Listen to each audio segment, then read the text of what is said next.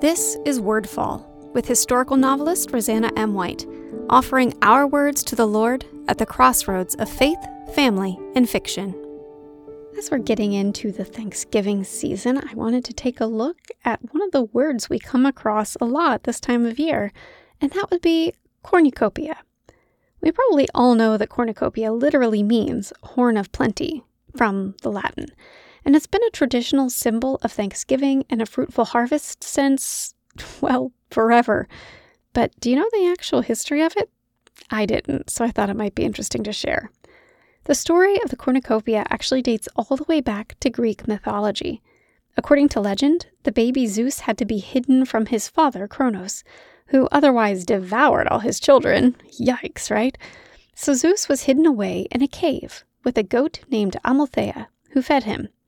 Well, Zeus was obviously no ordinary baby, he was a god, and he had a bit more strength than a normal baby too. One day he accidentally broke off one of Amalthea's horns. But of course, this was a world of magic. The horn then became imbued with some of Zeus's power and began overflowing with food, and it never ran empty. That horn would always spill out food and drink, and so the horn of plenty. All through ancient cultures, Greek and Roman, and many that came in contact with them, the cornucopia became a symbol of a good harvest and plentiful food.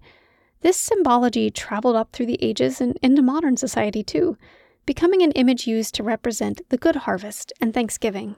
Perhaps you even have plates or napkins or tablecloths or other decorations featuring the horn. And now you know that it's an image that has been used for thousands of years. Check out RosannaMWhite.com for information about me or my books and to subscribe to my newsletter. This episode of Wordfall is brought to you by Bookish Tees and Totes, bringing you t-shirt and tote bags for book lovers created by book lovers. Check out bookishteesandtotes.com to see our latest designs. Wordfall is a proud part of the Whitefire Podcast Network. Please visit whitefire.tv/podcast for other shows I know you'll love.